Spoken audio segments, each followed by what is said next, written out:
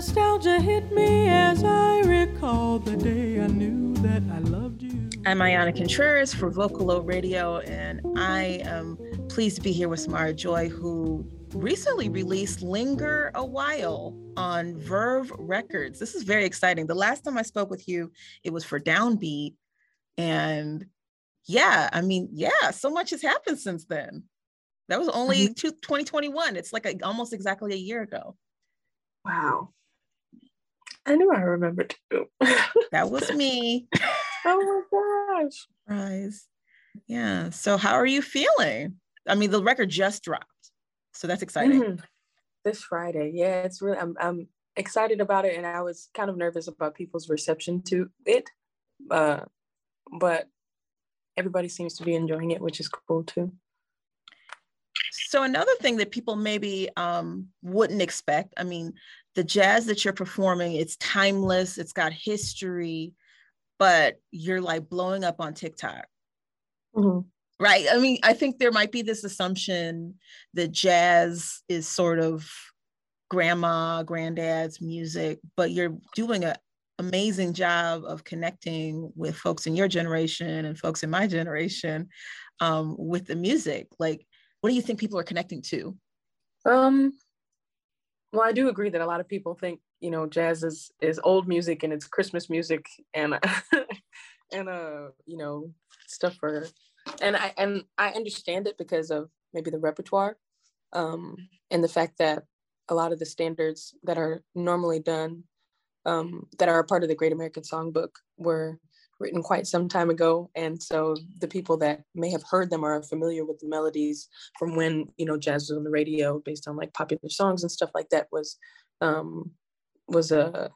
pretty much everything before 1960. So I definitely understand that part of it. But I think that in addition to finding standards that I love that may not be as well known, and making them my own in a way, then I can hopefully with my voice connect with people and invite them into to learning more about it. And even if it only goes as far as me, I would hope that it would go further. But hopefully because of my voice, it allows people to be, and because of the fact that I want to interpret the songs in a way that's authentic and in a way that does connect with people. That's my goal. So hopefully, it's received in that way, and it inspires a newer generation to connect with the songs as well.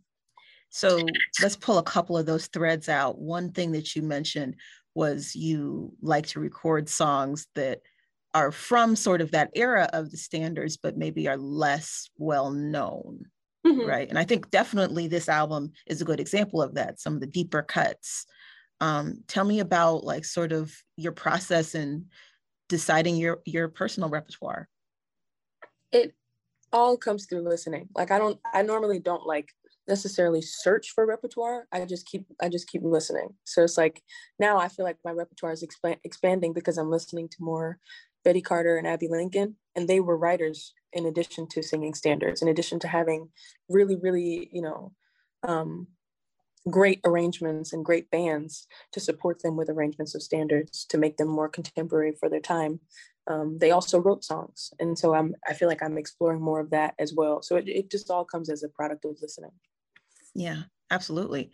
The other thing that you mentioned, you were talking about sort of younger people connecting to the music and sort of just trying to connect to people through the music. I know so many artists are fans of yours that I know a lot of artists and they're all fans. And I also know a lot of people who aren't artists are really kind of like digging on this concept of sort of abolishing genres, right? And somehow jazz didn't get its, you know what I'm saying? It didn't get its papers.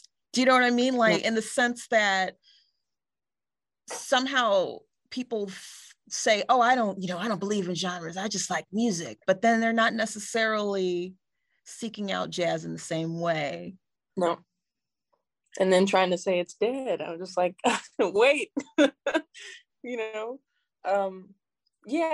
still am I guess, educating myself on that topic. But I think that even if the name, is taken away, this is a quote from Abby Lincoln. She's like, there's no such thing as jazz. There's only a song. But then she still credits Bessie Smith and Billie Holiday and, all of these other singers for their influence on her voice and on her artistry. So I think a lot of times when it's like, well, jazz is just free and it's just in the air and it's just improvisation. It's like, no, there are people who made this style, who solidified this style and this genre in America. And I think their names, if the name jazz is such a problem, then those names should definitely still be uplifted in spite of it or something. I don't know. Yeah, man, that's it. That's exactly it. That's the quote right there. I think it's true. I know. I do. I think it's true. It's like I would hate for someone to really feel like they really understand like music and the power of music, but they don't have any familiarity with, I don't know, Alice Coltrane. I'm like, right? Like, what? Come on, man. Like, what you doing? And like, you just making this up out of thin air. And it's like, like there's not a foundation here. There's a sound. And I feel like when I was first getting into it, I didn't have the sound of an Alice Coltrane or John Coltrane or Ella or Sarah or anybody in my ear. And as well as, and I can imagine how it feels, like when a young person just doesn't know what it sounds like. They don't know what jazz sounds like. They don't have it playing on their radio, on social media, in supermarkets and stuff like that. So once I started getting into it, I was like, okay, I know not everything, but it's like I have the sound of R&B in my ear. I have the sound of gospel. I have the sound of like, 70s and funk and stuff like that. But I need this sound too, because this is just as important a genre. And there's a style to it. And I don't want to try to be like, well, you can just sing jazz like this and it's just like this and we're innovative and we're, whatever. But, in order to get to where you're going, you have to know where we've been, what's already been created in order to create something new. So. And then just the understanding that they're all threads, or they're all like, parts of the same tree, right? Right. Like gospel, especially gospel today, is so influenced by jazz in those licks. And most gospel bands I know, those musicians play jazz too, right? Exactly. And I mean, I think just an understanding of how interwoven, especially in Black music, all of the quote unquote genres actually are, and how indebted they are to each other, I think is really important. One thing you mentioned just now was this idea that you hadn't really been into the music. And I remember when we talked, you were saying you didn't really get into jazz until you went to college. Is that right? That's right. So like, what was the moment? Was it you taking a music theory class or just hanging out with somebody? Like what? It was a combination of moments, I think, because when I would like to say I'm very fortunate to have had the experience that I had. Like, I feel like I got to college like just the right time, because my class, especially I'm still friends with them to this day. They were so passionate about it, and they were already into it, and it made me want to learn more about it as well. And so I had repertoire classes, and we had to learn a couple of songs a week in order to perform them in class. And so I started doing my own research about like, okay, who sang these songs? Which interpretation do I like? Which singer? And Sarah Vaughan and Ella were like the two starters. Like they were just the main ones that I started listening to. And I was like, I never heard that style of singing before. I just never was exposed to it, which is embarrassing to say, being from New York, knowing that there's a jazz scene there. But it also helped. I was like, okay, I'm at zero right now. I'm at the complete bottom. Don't know anything about this freshman year, but I'm going to keep learning about it. Yeah. I mean, that's what college is about, right? Figuring out where you fit into the world. Mm-hmm. And out of it, you got signed to Verve, which is kind of like, that's bananas. Crazy. Let me tell you. Crazy. It's crazy. I don't know how to I can't explain it. What I will say is I'm not shocked. Your voice is outrageous. You have such a beautiful tone, like a very self-assured, mature tone. And, I'm sure you've heard that a million times, but I mean, I think that voice is so special. I'm glad that they found it, you know, and all the little TikTok people who are watching you dream a little dream and all the little songs. Yes, I'm not on the TikTok, but that's what that's what they were saying. That's what they be saying. Yeah, that's, you know, it's big if people who aren't on TikTok know about it. That's true. That's true. Yeah. So when did you get into TikTok? Because I feel like that wasn't, when I talked to you last, you weren't doing TikTok. At all. January of 2022. That's exactly when I got to it. New Year's resolution was, I'm going to get on here and try to build a platform. This is before Verve, this is before everything. So when I got to them, they were like, okay, you already have a social media presence. Let's help you build it. But we're not starting from zero, which they, I think they appreciated too. Yeah. No, absolutely. Because I know when I interviewed you, you were doing Instagram and people were feeling it. And you do Instagram lives quite a bit. I know that because I do follow you. Because I like that. I like that. And I'm always traveling, and it's no shade, but it's like I'm only talking to the band and like my parents and stuff like that. I'm like, let me connect with the people and see if this is just one avenue to do that. But I want to try it out. Okay, so you're coming to Chicago, which also has a deep jazz, culture, right? Mm-hmm. And we just had the Chicago Jazz Festival, but you're actually coming for the Hyde Park Jazz Festival, which is it's got a different flavor actually than the regular Chicago, like big establishment Chicago Jazz Festival. It's a beautiful one and I love it. So you will probably get like a whole bunch of, you haven't played it before, right? Like the Hyde Park Jazz Festival? Right. I played at the Harris Theater, I think. Yes. I remember that. That was recent. It must have been a couple of months ago, and we're coming to Jazz Showcase in November. Okay. So there'll be a lot of people of all ages who will come to see you perform, some of which might have learned about you on the TikTok, right?